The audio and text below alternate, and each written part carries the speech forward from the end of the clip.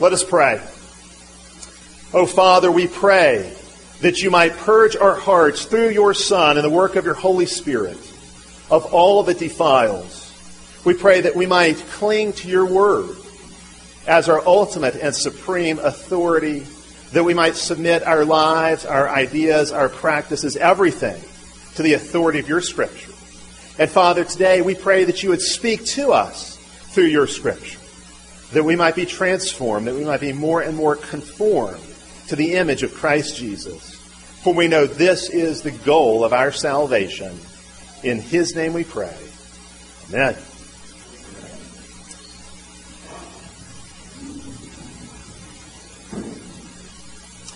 This part of Mark 7 deals with some very basic, very foundational issues. The controversy between Jesus and the Pharisees brings to the surface some very fundamental truths that no matter how familiar we are already with them, they're worth exploring again, they're worth reviewing. Of course, as we saw last week, the gospel itself is the central issue here between Jesus and the Pharisees, the way of salvation. Jesus and the Pharisees both agree something is wrong with the world. They both agree that when the kingdom of God comes, what is wrong will be set right. But they disagree over the source of what is wrong, and so they disagree over the shape of the solution. For the Pharisees, uncleanness only moves outside in. Their hearts are clean, they think, so all they have to do is keep their hands clean with their ceremonial washings, and they will have done their part. But for Jesus, the human heart is unclean. And so what flows out of the human heart spreads uncleanness into the world. And the only way this problem can be solved is through a transformation of heart, a cleansing of heart. Another kind of washing is needed, a washing not merely of water, but of blood from a perfect sacrifice. Now, Mark doesn't tell us here how that sacrifice will be offered, how that cleansing will come. But if you keep reading his gospel, you come to the end of it and you see how. Jesus himself will be that sacrifice. The cleansing water and blood will flow out of his heart and will transform our hearts. See, for the Pharisees, sinners cannot be saved. For Jesus, only sinners can be saved. Only those who acknowledge and confess their sin can be cleansed. And so really the issue here between Jesus and the Pharisees is the ultimate issue of all. It is nothing less than the true way of salvation. The Pharisees need to answer the question, what's wrong with the world, by saying, we are what's wrong with the world. We are part of the problem. But because they won't answer the question that way, they don't see themselves as part of the problem, they miss out on the message of Jesus. They will miss out on the kingdom when it comes through Christ's death and resurrection. That's really the main issue here, the central issue. What's wrong with the world? Why is the world unclean? And what can be done about it? Where is washing to be found? How does it come? That's the main issue.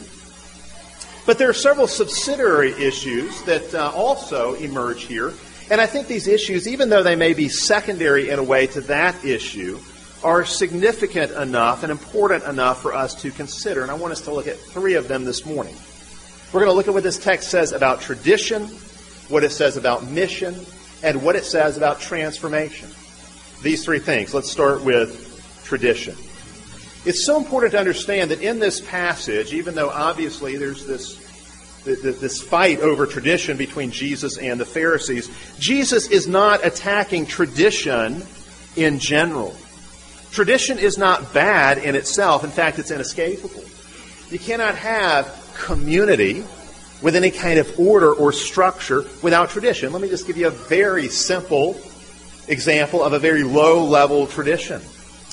We have a tradition. It is our ritual as a church to meet for worship here on Sunday mornings at 10 a.m. Now, what if we just said, we'll just decide from week to week when we worship and where we worship? And so everything was constantly in flux. You didn't know where Trinity Presbyterian Church was going to show up, where it was going to gather for worship, when it would gather for worship. I imagine that our community would have a very hard time surviving that kind of chaos. The fact is, to have any kind of community, you have to have structure. You have to have established patterns of doing things. That's really what tradition is. Traditions are patterns of action and belief we inherit from those who have gone before us. In a way, you could think of tradition in the broadest sense as the culture we inherit. The word for tradition in Scripture simply means what is handed down. What is handed down or passed on from one generation to the next. And there are plenty of good and necessary traditions in the church. Tradition includes doctrines and rituals that the church must preserve unchanged. So, for example, in 1 Corinthians chapter 11, Paul calls the ritual of the Lord's Supper a tradition. It was passed on to him, and he passed it on to the Corinthians. And it was passed on from the first and second generation of Christians to each subsequent generation of Christians. It's a ritual that we are to do until the Lord comes again, until the final coming of Jesus. It's a tradition the church is to maintain. In 1 Corinthians chapter 15, the gospel itself is called a tradition. Paul says, I received this message about the death and resurrection of Jesus, and I passed it on to you. It's a tradition. In the book of Jude, we read that we must contend for the faith once for all delivered to the saints. That is to say, the content of the faith is a tradition that is to be defended and preserved from one generation to the next. In 2 Thessalonians chapter 2, verse 15, Paul says, hold fast to the traditions you were taught, whether by word or by letter. That is to say, upholding apostolic tradition is a biblical command. There are certain traditions we are commanded to uphold. But you know, tradition gets a bad rap these days. In fact, I think sometimes the way Mark 7 is read lends itself to this. Sometimes Mark 7 is read as if it were teaching that all tradition and all ritual are basically meaningless, or at least unimportant. The externals really don't matter. What counts is the heart. But that kind of dichotomy between the heart and the body, or between the inside and the outside, that kind of dichotomy really misses the point of what's going on here. It's very clear from Mark 7 that both internals and externals matter. What is expressed or done outwardly shows what is inside of us. And what we do outwardly in terms of traditions and rituals actually shapes our hearts. It shapes us within. The Pharisees' outward traditions and rituals matter a great deal. Where, after all, we might ask, did the Pharisees get the idea that what goes into a man makes him unclean? Where did they get that idea? That what goes into a man makes him unclean. They got that idea, that doctrine, from their ritual. The ritual probably preceded the doctrine. Repeated traditions, repeated rituals can shape and influence belief, which is why it is so important to get them right. Both the inside and the outside matter. They may matter in different ways, but they both matter. Jesus is showing us here, ritual and tradition themselves are not the problem. Rather, there are good and bad rituals. There are good and bad traditions. We don't reject tradition in and of itself. We want to reject bad tradition. It's very interesting to me, here we are living in the Bible Belt. Very interesting to me that Christians in the South seem to really like tradition everywhere except for church. We prize tradition. We give tradition a high place everywhere, it seems, but in our churches. And of course, that's because tradition does bring a sense of order and security. And so we have family traditions that we want to maintain. Holiday traditions. We have college football traditions. Don't you dare mess with those. They're practically sacred around you. Those traditions are usually appreciated, so why isn't tradition appreciated in the church? Why is it that for so many around us, tradition is good when it comes to family and to football, but not church? G.K. Chesterton said, tradition is the democracy of the dead. It is a way of expressing respect for our elders. Yaroslav Pelikan said, tradition is the living faith of the dead. Traditionalism is the dead faith of the living. Certainly traditionalism is a problem where you just go through the motions and your heart is not in it. Traditionalism as an unthinking and unappreciative reception of the past. That is very problematic. But tradition itself is not a problem. Tradition is an excellent servant, but it's a terrible master. It's one authority. It's an authority we ought to expect, but it's not the only authority, and it's certainly not the highest authority. In fact, in Mark 7, the discussion over tradition is really a discussion about authority. The Pharisees have put their traditions in the place of God's Word, and thus, Jesus says, they have nullified the command of God. For Jesus, Scripture is the standard by which all traditions are judged and measured. Note that for Jesus, the Scripture's authority is equivalent to God's authority.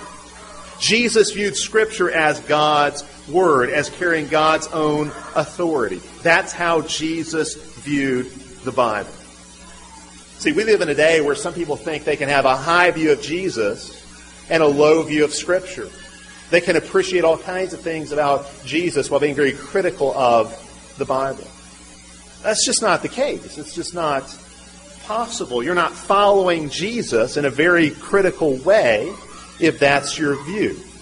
Jesus himself had the highest possible view of Scripture, and if we are followers of Jesus, we must follow him in his view of the Bible. He saw Scripture as the highest authority. As carrying God's own authority, we must as well. So what happens in this passage when Jesus puts the Pharisees' traditions up against Scripture? Well, we see here with the Pharisees, you have a good case of tradition turned toxic. It is possible for traditions about religious ritual or about doctrine to grow up in the church in such a way that they supplant the Word of God. That's really the charge Jesus brings against the Pharisees in verse 9. All too well, he says, you reject the commandment of God that you may keep your tradition. Your tradition doesn't apply the Word of God. It doesn't supplement the Word of God in a way that's consistent with that Word. You've actually put your tradition in place of God's Word because your tradition contradicts God's Word. You've put your own word in place of God's. You've put man's word in place of the Word of God. See, Jesus is showing us here, all tradition must be tested by a higher standard, the Word of God. Scripture is the supreme and final and only infallible standard we have. Oh yes, tradition is useful. Tradition is a necessary tool. But all traditions must be evaluated by God's Word. All traditions must be tested by the Word of God. Some traditions are valid applications of Scripture and are consistent with Scripture. Others are not. They're in opposition to Scripture. And here Jesus identifies two such traditions, two traditions that oppose the Word of God, that arose in Israel apparently during what we call the intertestamental period, that period between the completion of the Hebrew Scriptures and the coming of Jesus. Jesus says here in Mark 7, what comes out of man is defiling. One of the things that comes out of man is false tradition. And that's what you have here. These traditions that have come out of man are evil. These traditions are not from God. They are the wicked inventions of men. Now, last week we looked at one of these traditions. We saw why the Pharisees' tradition of baptizing their hands and other utensils before eating was a way of laying aside the command of God. God's Word always pointed to the human heart as the real source of defilement. The tradition of the elders trained the people to think of defilement as coming from the outside rather than the inside. That's one tradition that contradicts God's Word. Then in verses 10 through 13, we have another example of tradition that contradicts the commands of God. For the sake of honoring the tradition of the elders, the Pharisees were dishonoring their nearest elders, their own parents. Their tradition basically created a self-serving loophole that allowed them to escape their obligation to care for their aging parents. They had constructed a very convenient system of holiness that allowed them to serve themselves with their wealth rather than the rest of their family. Basically, it went something like this, as best we can piece it together. They said that if property had been declared korban, it belonged to God. That's what korban means. It means property has been devoted to God. But here's the thing. Here's how they worked it out. Korban expressed one's intention to eventually give the property to God, probably the temple, but it did not require the actual disposal of that property, so that when a person declared his property korban, he could continue to use it in the meantime. And then perhaps at a later point, even perhaps at his death, it would be given over to God and to the temple. And so the Pharisees would conveniently declare their property korban so that they could not give it to their parents to support them in old age, but then they would continue to make use of it themselves. And they could say, sorry, Mom and Dad, I can't care for you. I have done the holy thing. I have devoted all my goods to the temple. And then they would continue to use those goods and not share with their parents. Something like that was happening. Now, according to Jesus, this is a flagrant violation of the fifth commandment. The fifth commandment, to honor father and mother. Indeed, as Jesus goes on to say, it was really a way of cursing father and mother. See, in those days, kids were really your retirement program. Your retirement plan was bound up in your children. And so children who did not care for their parents in old age doomed their parents to misery in their final years. Jesus quotes here the fifth commandment from Exodus chapter 20, but he leaves off the promise. The fifth commandment had a promise attached, a promise of long life. Jesus leaves off the promise of life and instead quotes another verse from Exodus chapter 21, which requires the death penalty for anyone who curses mother or father. So instead of the promise of life that you get with honoring your mother and father, what the Pharisees are doing is dealing death. They're cursing their parents and really deserve death. Now, clearly, Jesus did not think that you had to be some kind of expert in the law to see the hypocrisy of this whole system. It's just right there on the face of the Ten Commandments. It's very obvious what the Pharisees are doing is wicked. And Jesus makes it clear. God hates this kind of thing. When unholiness masquerades as holiness, when we put our own laws in place of His, when we neglect His word in order to hold to our own traditions and ideas, when we put our ideas, our laws, our word in place of His, when we have a man-made religion that is cloaked to look like devotion to God, God hates that kind of thing. Now, does that kind of thing still happen today? Sure, it does. There are churches today that in the name of equality or some other traditional virtue nullify what God's Word teaches about sexuality, particularly about homosexual practice. There are churches that bow before icons out of tradition and in so doing nullify the plain meaning of the second commandment. What Jesus is doing here with the traditions of the Pharisees must still be done in our own day. Every tradition of man must be tested by the final standard of God's inerrant and infallible Word. We must never let tradition take on a life of its own, because if we do, it will end up distorting what it means to be holy. Scripture is infallible, tradition is not. We can't use our own traditions, our own standards, our own man-made traditions to define sin or to define virtue. God alone defines sin and virtue in His Word. God alone has authority to declare what is necessary for salvation. God alone is Lord of the conscience. That's the first lesson here. That's the first lesson here. Tradition must submit. Tradition must submit to the Word of God. Just because something has a claim to being an old practice in the church, just because something looks really cool, just because something seems to be a great liturgical idea, doesn't mean that it is. Everything must be tested by the standard of Scripture. That's the first lesson here. The second lesson here has to do with mission. Verse 19, it's very interesting. When Jesus explained that what enters a man from outside cannot defile him, Mark adds this comment that Jesus thus declared all foods clean. In other words, Jesus rescinded the Mosaic dietary laws. God had declared for the nation of Israel certain foods to be unclean. Here Jesus nullifies those laws. We read a little bit of that, of those laws in Deuteronomy 14. Jesus takes all of that and He says those laws are no longer going to be applicable. At least in the sense that they have to be carried out precisely. Now, this is very ironic, and I think it adds to the parable-like quality of what's going on in this story. Think about this. Jesus says the Pharisees are nullifying the command of God by their tradition. But it looks like Jesus is the one nullifying the command of God by declaring all foods clean. Jesus says the Pharisees are nullifying the Word of God by their tradition, but actually by the time you get to the end of the story, it looks like Jesus is the one who has nullified the Word of God by declaring all foods clean.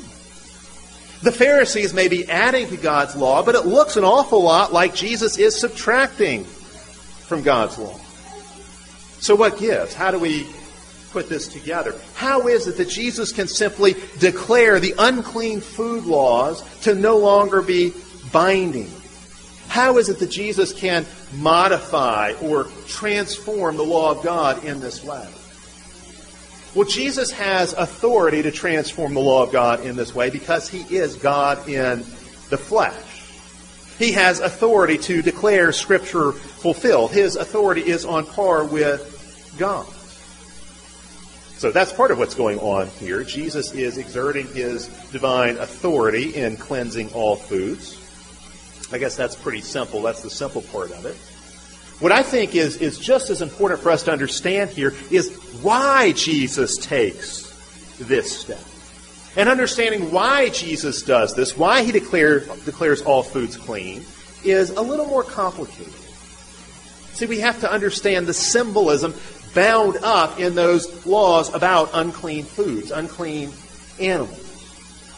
We have to understand the unclean animals represented the Gentiles. Israelites could not eat unclean animals because they were to be a separated and holy people. Israel's dietary code symbolized her special place and her special role amongst the nations. It marked Israel off from her pagan neighbors.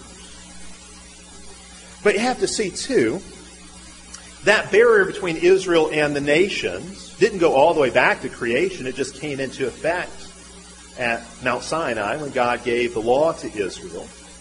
So it had a definite starting point in history. And that barrier between Israel and the nations was not meant to last forever. It was only a temporary system. Eventually the nations would be cleansed, and indeed the nations would be incorporated into Israel. Jesus breaks with the ancestral traditions of Israel because in His ministry that time has arrived. In His ministry, a new world is being born. A new age is dawning. He's pointing to a new way of being Israel, a way of being Israel that will include the Gentile nation. In Jesus, the plot line of Israel is coming to resolution. Israel's story is coming to its climax. Here in Mark chapter 7, when Jesus declares all foods clean, He is anticipating what is shortly to come. He is anticipating what is to come after His death and after the outpouring of the Holy Spirit. See, Jesus has come to fulfill the law and the prophets. He has come to open up God's covenant to the nations. And you see this begin to be worked out in passages like Acts chapter 10, which we read from this morning. There in Acts chapter 10, this is after the death and resurrection of Jesus, after the Holy Spirit has been poured out. Acts chapter 10, Peter has a vision.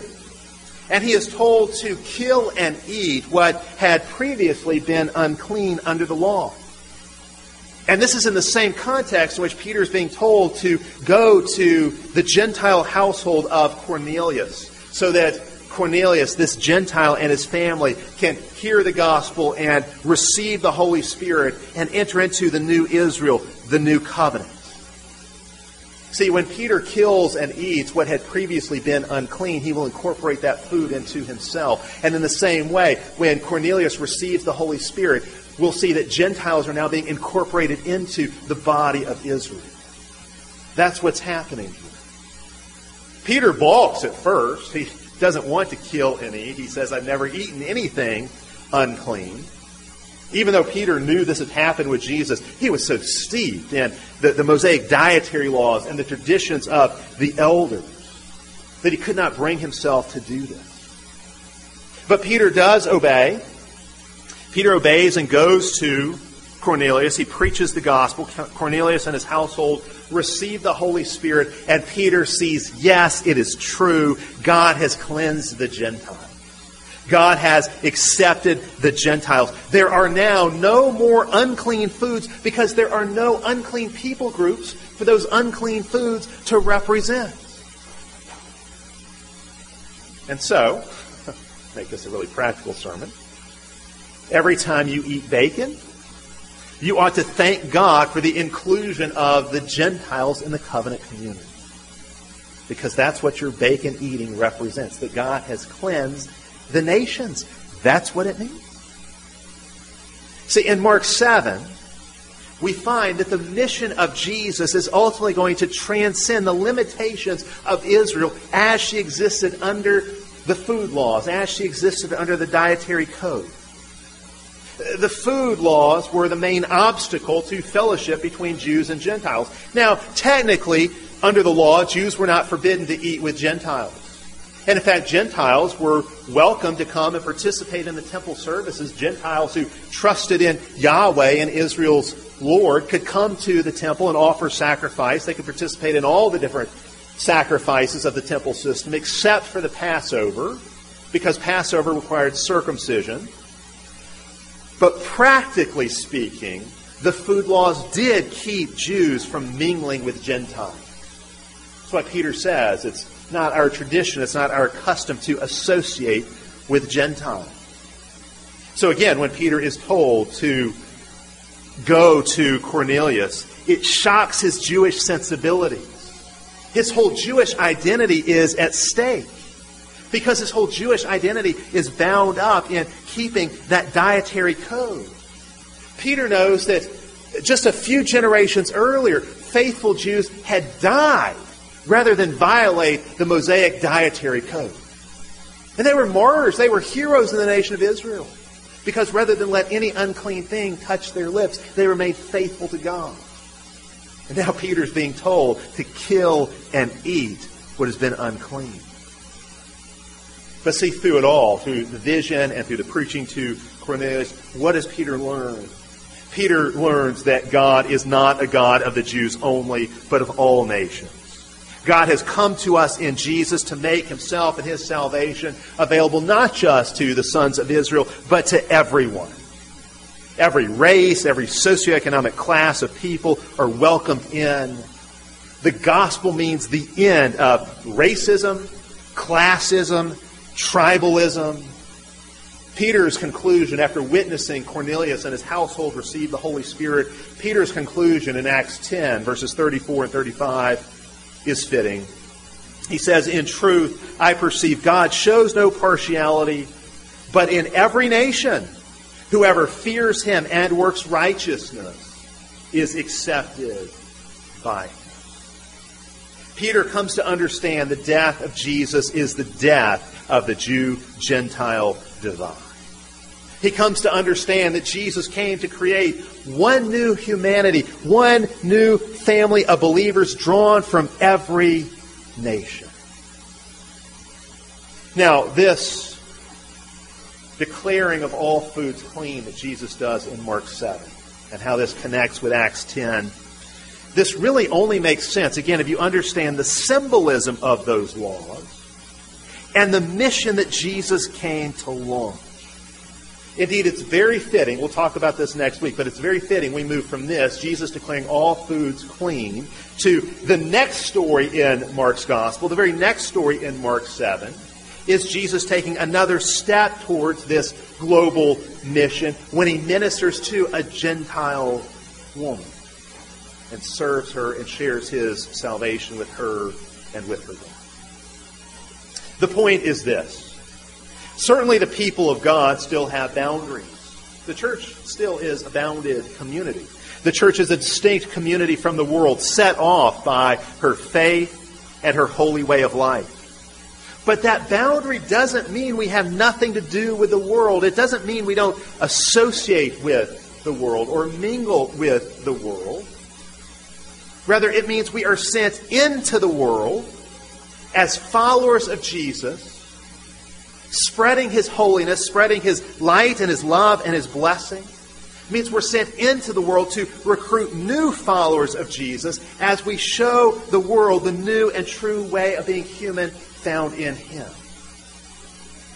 While we want to exclude worldliness from our lives, we do not want to exclude the world from the love of God. We are called to manifest the love of God in the world. And if we do the kind of thing the Pharisees were doing, if we put the wrong kinds of boundaries around the church, what's the effect? The effect is to choke out love like the Pharisees. The Pharisees thought the world would recognize them as God's people by their ceremonial washings and their dietary rules. They thought the world would recognize them as God's people by their holy hands and their holy food. Jesus said, no, the world will recognize my people. The world will recognize my disciples by their love. By their love for one another, by their holy and righteous way of life. For the Pharisees, hatred was the fulfillment of the law. You hate the right people, you exclude the right people, that's how you prove you're holy. Jesus comes and says, no, it's by love. Love is the fulfillment of the law. Love is how you show you are the true people of God. Jesus came to make God accessible to everyone. Don't get in the way of that. Rather, show the way to that. By how you live, how you speak, how you engage with your neighbors and your co-workers and your family workers. Understand, this is our mission. This is our agenda. Jesus has cleansed the world. We're to go out and be his agents of blessing, manifesting his love and his truth wherever we go. Well, finally, a third lesson here, transformation. Jesus said what comes out of a man defiles him. In other words, the root of the problem is the heart. It's our heart that needs to be washed. It's our heart that needs to be cleansed. In the Scriptures, the heart is the center of the human person. It's what drives us to act as we do. Proverbs 4:23 summarizes it well. It says, out of the heart are the great issues of life. Jesus gets at this too with a particular metaphor he uses. He says, a bad tree produces bad fruit. A good tree will produce good fruit. It's your heart that determines what kind of tree you are. A defiled heart will pump uncleanness through your whole body, through your whole person, through your whole life, and out into the world. A good heart will pump cleanness throughout your whole body, your whole life, and out into the world. Now we see here that the law could not fix the defiled human heart. The law couldn't do the trick. The law couldn't bring the kind of cleansing that was really needed. Oh, perhaps under the law you could have clean hands, but you could not have a clean heart. And so there was a need all along for a new covenant in which God would write the law on the hearts of his people. Not just on tablets of stone, but on the hearts of his people. That is to say, he would transform his people outside in and inside out. And that's the promise you find in the prophets in passages like Jeremiah 31. God says to the people in Jeremiah 31, there is a day coming when I will make a new covenant with my people, and I will put my law in your hearts and in your minds. I will write my law on your hearts. Again, in the Old Covenant, the law was inscribed on tablets of stone. Now it will be written on us, in us, on our hearts. And when God writes his law on our hearts, it brings about a total transformation. And I think that transformation is implied for us here in this passage. What kind of transformation are we talking about? Well, look at that list, that vice list in verses 21 and 22. The kinds of evil intentions that flow out of the defiled human heart. There are actually here 12 kinds of evil desires or evil practices that Jesus lists. Why 12? Why does Jesus list 12? Well, remember, there are also 12 baskets of leftovers picked up after the multitudes were fed in the previous chapter. 12 is the number of the tribes of Israel. It's the number of the covenant nation. This list is a way of Jesus saying to the Pharisees, this is what the 12 tribes of Israel are like under your leadership. Because you do not understand where real uncleanness comes from, this is what Israel is like under your authority, under your oversight. These are the kinds of things that flow out of the heart of Israel. And indeed out of the heart of all sons of Adam. What are they? What does Jesus list here? He says adulteries. That would be mental and physical violations of the marriage covenant. Fornications, that's a broad term to cover any kind of sexual sin. Any kind of, all the way you could say from lust to sex between people who are not married. Murders. It covers any kind of illegitimate hatred or violence. Thefts. Taking what is not yours. Covetousness, that is a refusal to be content with God's calling for you and God's provision, God's providence, the place God has assigned you. Wickedness, broad term again, that would describe any kind of practice that contradicts God's word. Deceit, that is living by dishonesty, being dishonest in your dealings with others. Lewdness, this would be delighting in things that are evil or vile or shameful. An evil eye. It's a way of describing greed or a love of money. And actually you need to know, a lot of these things are the very sins that are identified with the Pharisees throughout the Gospels, including this one, a love of money. Blasphemy. Speaking falsely about God, speaking in untrue ways of the true God. Pride. Thinking more highly of yourself than you ought. Arrogance, self-sufficiency. And foolishness. A stubborn rejection of God's wisdom, a refusal to receive correction. That's what Israel is like under the leadership of the Pharisees. That's what's flowing out of the heart of Israel. But when Jesus comes, and when Jesus cleanses our hearts and writes his law on our hearts, what happens? What virtues does Jesus put in the place of these vices? Well, in place of these vices, you have their opposites. So in place of adulteries and fornications, what do you have? You have mental and physical sexual purity. You have chastity outside of marriage,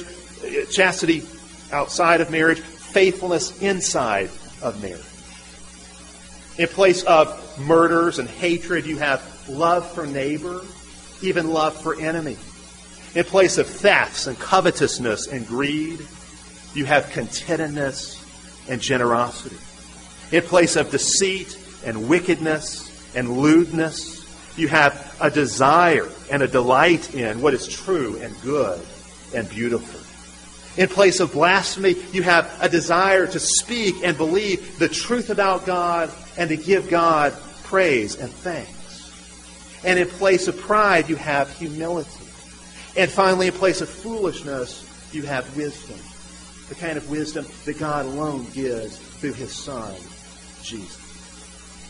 See, through the work of Jesus, God transforms our hearts. He transforms our desires. He drives out the old affections and He implants new affections, new desires.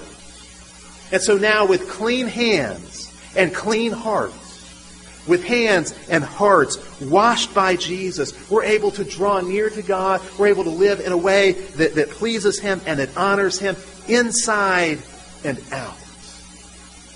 Jesus offers a cure for our defiled hearts. Jesus is the cure. Jesus is the answer. Trust Him. Trust Him and He will forgive you all your uncleanness. Trust Him and He will transform your heart. Oh, sure, you're still going to struggle with sin. We live in the tension between the work He has already begun in us and the fact that it's not yet completed. But by faith, we know He who has begun a good work in us will finish it. And so in the meantime, what do? We fight and we strive against sin and for holiness. And we trust that by the grace of God, we will grow more and more to be conformed to the image of Christ Jesus. Let's pray. Father, we do thank You for the salvation we have in Christ Jesus. Oh, it is so great a salvation. We thank You for rescuing us from the wrath, rescuing us from ourselves, our own sinful, wayward, defiling desires. We thank You that in Jesus there is a new covenant, a covenant that's open to all the nations, to all peoples. And that in Him we can have forgiveness and we can be renewed. We thank You for all of this, by Your grace and for Your glory.